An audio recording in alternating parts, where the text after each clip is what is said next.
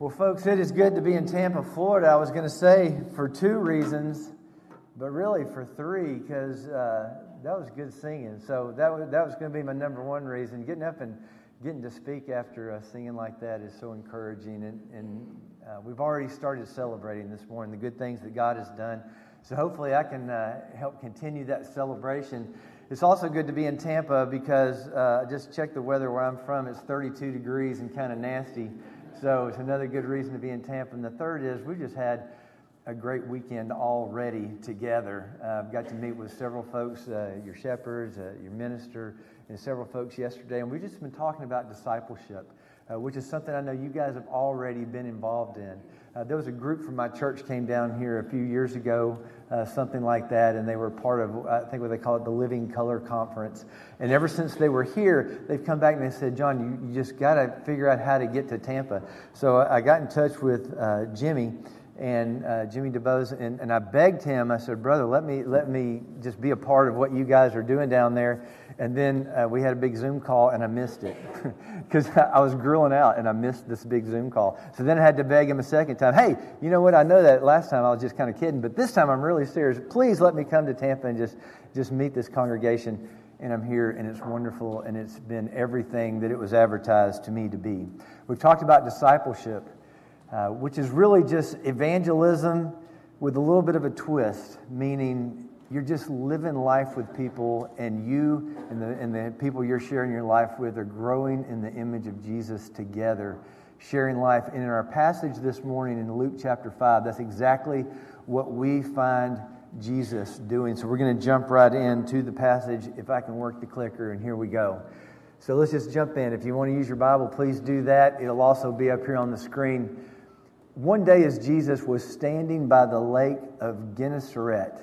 Well, if you've ever been to Israel, what you already know is they're just talking about the Sea of Galilee, the more familiar name. But what we're seeing in this passage is that Jesus is just out there doing life with people.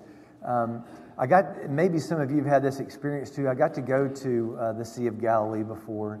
And it's this incredible experience of just maybe being out on one of these kind of replica boats where they kind of make it look like you're in the same time as Jesus, and you look out and you see the hillside and you realize, I'm looking at the same stuff that Jesus did. I'm breathing the same air that Jesus breathed, and you find yourself in this magical moment, and then this guy comes whizzing by. And so, kind of the magic's kind of broken there. And so you think, well, I can just look at the other side of the lake. A lot of stories happened over there, and then this guy comes whizzing by. And then what you realize is this is just people doing life, in the 21st century, just like they were doing life back when Jesus was on these waters. But it is an incredible thing to be a part of that, because if you ever get a chance to go to Israel, you read the Bible differently because you do have all these pictures. But in this story, what we see is Jesus is just with people, especially in the Gospel of Luke that we're looking at today. And if you then go on to the book of Acts, the other book written by Luke, this big chunk of the New Testament, what you see is the church just continued doing with each other and in their community the things that they saw Jesus doing. So that's what we want to kind of observe this morning and see if there's something that will inspire us to do the same thing. So people were crowding around him, and this is the cool part, because they were listening to the Word of God. And we still have the Word of God today. And I want to encourage you guys, because I know you're already there. So I'm just encouraging you in something that I know that you're already there. But the Word of God is living, and it means as much today as it ever did. It's not just a 2,000-year-old book written with a bunch of cool stories in it. The Word of God is transformational, and people are still drawn to the Word of God. So as we think about studying the Bible with people, what we realize is Scripture really is the only curriculum we really need. We can come up with all kinds of ways to present it, but the Bible itself is really the only curriculum that we really need. The congregation I come from, we talk about loving Christ, these are our values, being very specific. You could say love God, but God can be a lot of things for a lot of people. So we love the God described in Scripture. We love Christ. We love Scripture, and we want to honor it as living and active today. And we love people because we understand people without Christ, without the Word of God living in them, people are lost. And sometimes we can think as we read through Scripture, here's the rule book. It's so oppressive. This is going to tell me what I can and can't do. But David reminds us in Psalm 19, just some of these adjectives describing what the Word of God is. It's refreshing. It makes us wise. It brings joy. It gives light to our eyes. It helps us understand, make sense out of the world. And they are altogether true, and all of His statutes are righteous. The Word of God is not a burden. It's a blessing. So we see Jesus just sharing the Word of God with people, and people are drawn to it, and I think they still are today in the 21st century. People are still looking for answers, and those answers are still found in the Word of God. So he saw a couple of boats by the water. They were left there by the fishermen. Again, he's out in the marketplace just with people, and they were doing their work. They were washing their nets. And so this just reminds us of something we talked about yesterday, and I'm going to move through this quickly because some of us have already looked at this. But what we talk about when we talk about discipleship, or helping people grow in the image of Christ, helping people really discover who they are as children of God, people created in the image of God, we use this phrase, intentional relational discipleship, meaning do what we do on purpose, realizing that God has surrounded each one of you with a unique group of people that you get a chance to be good news for. And the folks that I can be good news for are different than the folks you can be good news for, but God can use us absolutely wherever we are. And as I said yesterday, depending on where you are, God may not have gotten you there, but He can sure use you while you are there. And so we talk about taking those casual relationships that all of us have in our life. Maybe it's the person that waited on us at McDonald's this morning. Maybe it's the waiter or waitress in a restaurant. And maybe it's just that person that I just passed by every day of the week. I have casual relationships with these people, and I may say hello. But because I'm being intentional, I try to take those casual relationships and make them meaningful just by learning a little bit about another person. Again, I'm interested in them just because they're people, and I'm always interested in everybody's story, but I'm really being intentional about trying to create a disciple-making moment. So I take a casual relationship, and I try to turn that into a meaningful relationship. Boom. Can we do the next one? I can't seem to pull it off. Oh, I'm starting over every time on these slides, aren't I? All right, and then when you take a meaningful relationship and you try to create a spiritual opportunity, and maybe this is, hey, can I pray for you about that? Maybe you learn something about somebody and you say, you know what, I want to pray for you about that. And I want to encourage you that it's nice to say, I'll be praying for you about that, and it's another thing to say, let's pray about it right now. I think that's a cool culture to kind of create that just says, you know what, let's just stop what we're doing. Let's just pray about that together right now in this moment. It's neat to do that with each other here at church. Like if somebody shares, hey, so-and-so's got this situation, so-and-so's got this situation.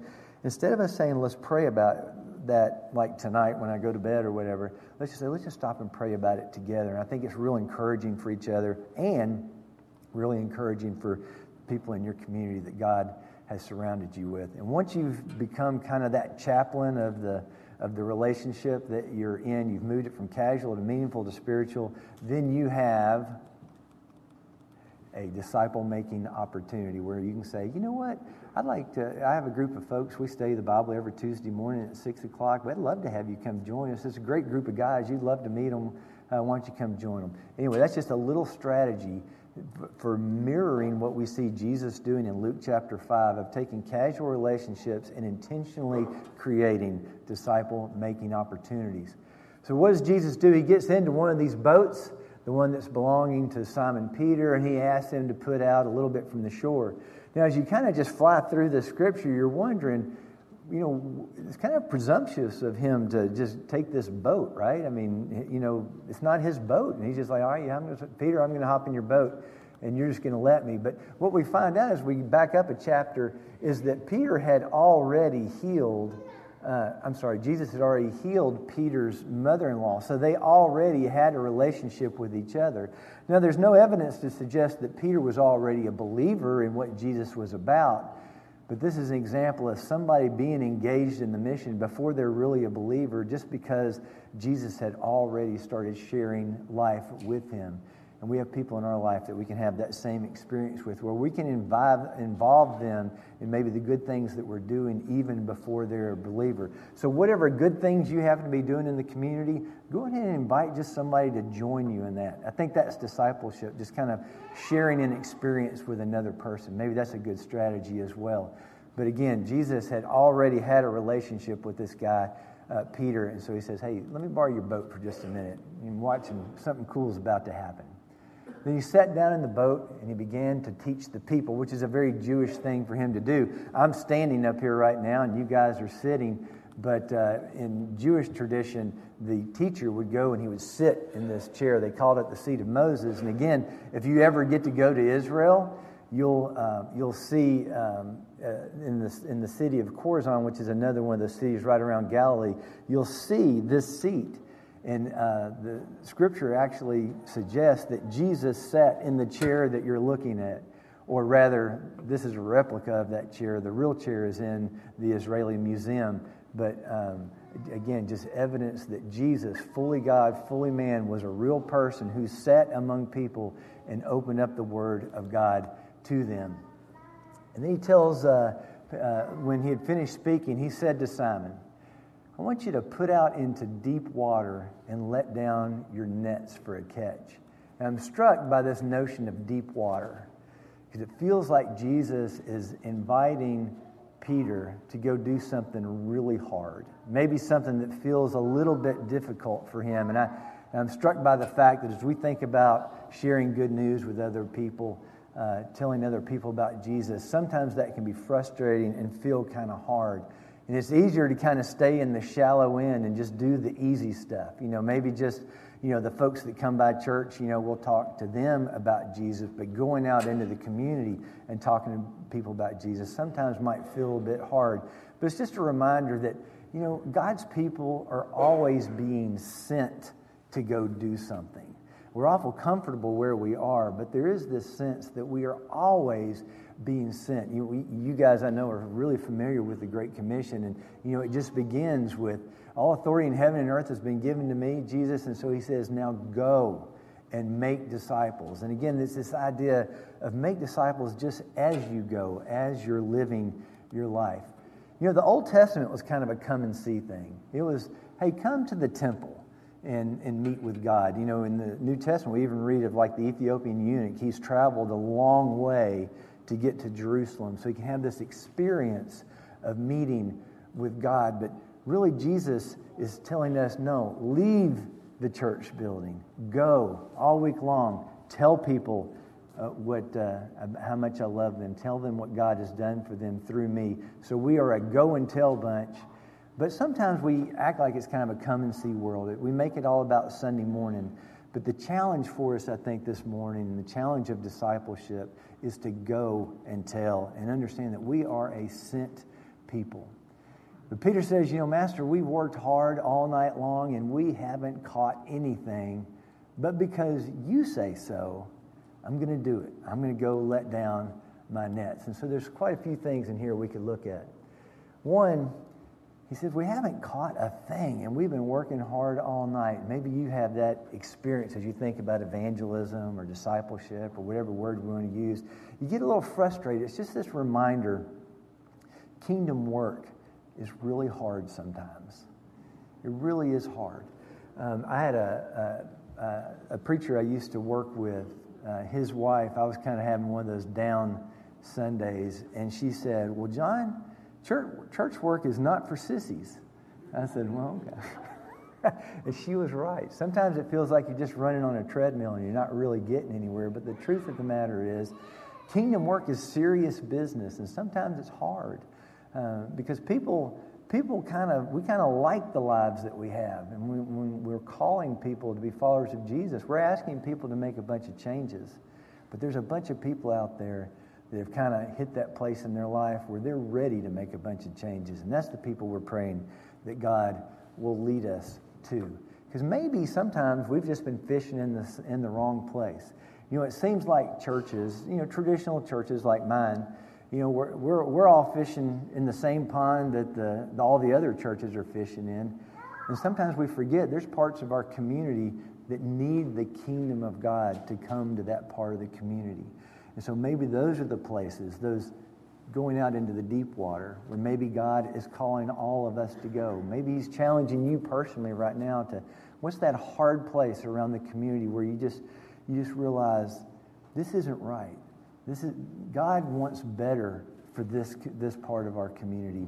And I want to be there, and I want to share and be good news for these people. Maybe that's what God is calling all of us to do, to stop fishing in the same place and go fish in places where the kingdom of God is just waiting to come. And God can use you to do it. You know, trust is always the right answer, I think, when we're confronted with the commands of Jesus. And Peter says, but because you say so, I will. The bottom line is that God's word always demands a response from people that we might want to share good news with. It also demands a response from us to say, yes, here am I, God. Here am I. Send me. Use me any way that you want to use me. So because you say so, I've been working hard, and it hasn't been working so far. But because you say so, I'm going to give it one more try, and then watch and see what God does with that kind of commitment. Because I do think that God rewards our trust. Now I'm going to show you a few pictures. And this is always a dangerous part of a message, I think, because as I was reminded by a brother yesterday, nobody likes some other church guy coming in and telling us how to do church. So I'm not doing that. I'm just here to be encouraging. So I'm going to show you a couple of pictures of something that I got to see happen. And it's not to say, hey, look how cool this is. It's to say, look what a cool thing God did, you know, just by kind of following this thinking of, here am I, send me, God, just use me however you want, or use us however you want. So, and I'll get to that in just a minute. When Peter answers the call of Jesus, when he did what Jesus called him to do, they caught such a large number of fish that their nets began to break. Here's a cool thing that God let us see. So this is my church. A few years ago, we were having a prayer service, so everybody's up kind of milling about and doing a lot of praying and stuff in this picture. And we felt like God was calling us to plant a church on the other side of town. Well, we didn't know anything about planting no churches. We've never done that before. You know, we've seen a lot of churches split apart, but we never saw anybody actually plant a church. So we thought we'd give this a shot because we wanted to make disciples. So we started another church over on the other side of town. And here they go. And so the cool thing that happens when you do something like that is that all the jobs that you have at church all of a sudden have to be duplicated. So all of a sudden now you need 2 sound guys, you need 2 song leaders, you need 2 speakers, you need 2 folks greeting out, you know, heading up the greeting, you need another person all of a sudden heading up security. So what we discovered is we got to duplicate all the jobs. And so discipleship is kind of like that. It's apprenticeship, right? So everybody at our church had to start training somebody else to be them somewhere else. And so maybe you're teaching a Bible class right now. One of the things that you could do, or a way you could approach that, is just to say, you know what? I love teaching this Bible class, but, you know, my legacy is going to be that I taught somebody else how to teach this Bible class, or, you know, how to work with these kids, or how to do this particular ministry. And so that was neat. We got to see that happen. And so we had so much fun with that. We did it in the northern part of our county. And then we went over to the college campus, and we started a little thing over there. And this is the part, I realize that I'm showing you a lot of pictures, and so there's this temptation that I'm doing something that I'm not. And so I should move more quickly, I think. I just want y'all to celebrate the cool things that God still does. So we had some Spanish-speaking folks, and so we encouraged that congregation. And because we're in a college town, we had a bunch of Chinese Mandarin-speaking folks, so we started a Chinese thing. And again, we don't know how to do any of these things. And we felt like God really rewarded that. We got everybody together, and that's everybody together. And it was just a real neat moment over the campus MTSU to just have everybody all in one room. But I will tell you, the singing wasn't even close to as good as what y'all had already this morning. But it was a cool thing to see, because here's the point. We didn't know how to do any of those things.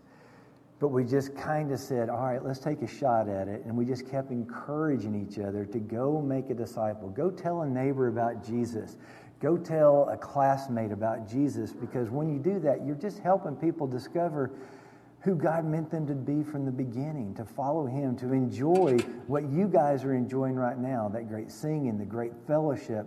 I know you guys have your 242 approach to discipleship, and it's fantastic because you have all these opportunities to engage with people in a million different ways. So I'm just encouraging every one of you to accept that challenge and make sharing Jesus with somebody else a huge priority in your life, because you are surrounded with people that I cannot ever possibly meet, and that Tim can't ever possibly meet, or Randy, or anybody. The group that God placed around you, He's calling you to be good news for them. And I hope you'll take advantage of that opportunity. Okay, so they signaled their partners in the other boat to come and help them. All right, so I think that's what today's about. I get to come down here because I think we are kindred spirit churches. We're sister churches in so many different ways, more than just in name. We're both churches of Christ, but we also, I think, share a mission together. And so I just want to invite everybody that in fall of next year, about a little less than a year from now, we're inviting disciple-making churches just to come join us up in Murfreesboro. So if you can mark those dates on your calendar. Some of y'all have already been up to Murfreesboro at New Day. Here's the deal. We don't do this conference because we think we know what we're doing. We do this conference because we like inviting other disciple-making churches to come join us so that we can find out what you're doing, so we can then tell other people, hey, look at what God's doing in Tampa through the Bay Area Church. Look at what God's doing in this place.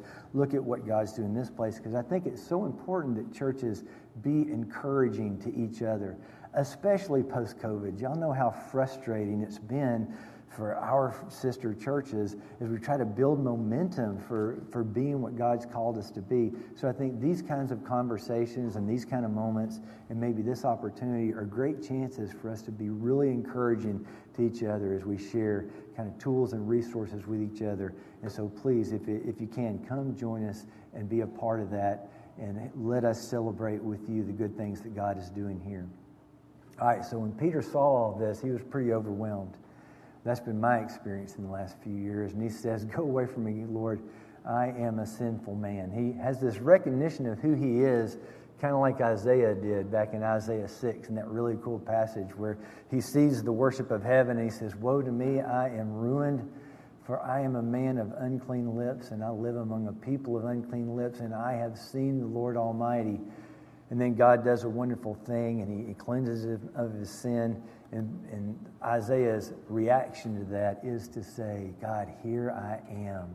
Please send me. So when we become aware of God's presence and what He's doing, we become more aware of who we are, and we have a sense of what He's called us to do. So the encouragement of this morning is really do something in your life so big that only God could have done it. Make a challenge for yourself to do something that you cannot possibly do and that only God can do. And then do that together as a church as well. Just dream a dream together that's so big that there's no way you could have done it, that it had to be God who did it.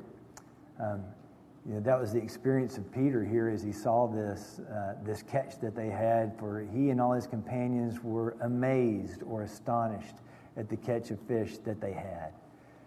I used to say, there was a time a few years ago where everybody used the word amazing, like in every sentence. They would say, oh, that's amazing, that's amazing. And I told my kids one time, I said, you can only use the word amazing if you're talking about the grace of God, amazing grace, or Spider-Man. That's the only two ways we're going to use the word amazing. But this was astonishing. This was amazing as well. So then Jesus said to Simon, don't be afraid. From now on, you're going to fish for people. What you've just seen me do in your vocation, I'm going to change your vocation, and you're going to be amazed at what we're going to do. So they pull their boats up onto the shore, and they leave everything to follow him. And I'm always amazed at that. Sometimes the Bible seems like it moves like way too fast. Like, really? In this one little moment, they witness this, and they're willing to give up everything? I just think it's interesting that there's really something going on more than maybe we see on the surface in this story. So let me use the Matthew version of this. And he said to them, follow me, and I will make you fishers of men. That's the invitation to us as well, and we could unpack all of that, but I want to go a different direction with us. Why did they leave everything and follow Jesus? Well, there's a Jewish thing happening here, especially with the young men. At certain ages, there were certain things that the young Jewish men would do. And as they grew, you can see their ages. At age 10, they would need to memorize the Torah. Then they would add a few things to that. And what the rabbis are trying to do, they're trying to find the most exceptional among them and then call them maybe into the priesthood. And so if you were chosen, they would say, come and follow me. If you weren't, they would say, go and pursue your father's trade. So clearly, we're talking about a bunch of fishermen right now. And so they had not been chosen by the rabbis. So when Jesus comes by and he says, come, follow me, and I will make you fishers of men, what he said is, like a rabbi, I'm going to take care of you. I'll provide for your every need. I have chosen you. So drop everything and accept this invitation to come and follow me. And so they did that, and it made perfect sense. So James and John's dad, who gets left behind sitting in the boat, he's not wondering, like, really, y'all just left me sitting in the boat to mind the nets? He's realizing my sons were chosen. This Jesus has let me know that my sons are special. And so they're going to be with the rabbi. And so in a sense, that's exactly what Jesus has done for each one of us. And then he gives us the opportunity to go and share that good news with everybody else, because the truth is, he has chosen to redeem this fallen world. He's chosen to redeem broken marriages. He's chosen to redeem broken lives and a million bad decisions. He's chosen to redeem people who are addicted and seemingly living lost lives with no destination. All of them are his children. He has said to every one of those people, come and follow me. And I think he's wanting to use your voice to say that to someone else. So what would it look like for you to leave everything as these apostles did and follow him? Well, I'm reminded of a story of a fellow named Jason Brown. And maybe you already know this story. I kind of hope you do. If you don't, I hope it's encouraging to you. He had played for North Carolina. He played all over the offensive line, but at some point he was a center. And he was drafted in the second round or so by the Baltimore Ravens. And he had a nice little career with them. He made it to free agency, and he signed the biggest contract that a center had ever signed in the history of the NFL. So he was the highest paid center in the league. At some point he moves on to the St. Louis Rams, and he's ready for his second free agent contract, and he's about to sign for $37.5 million, which is a pretty good paycheck for anybody, but for a center. And he's about to sign, become one of the highest paid interior offensive linemen or centers in the history of the NFL. But instead, he decides to become a farmer. At age 29, he walks, when he's staring at a $37.5 million contract, he says, honey, I think God's calling me to be a farmer. And the reason why is he had a brother who had really given his life serving in the military, and that always inspired him. That his brother was so committed to being a blessing to other people that he gave up everything to be a blessing to other people. And what Jason saw in his life, his wife was a dentist, and so they had a good life. And he even said, I'm living in a mansion. I'm consuming this world.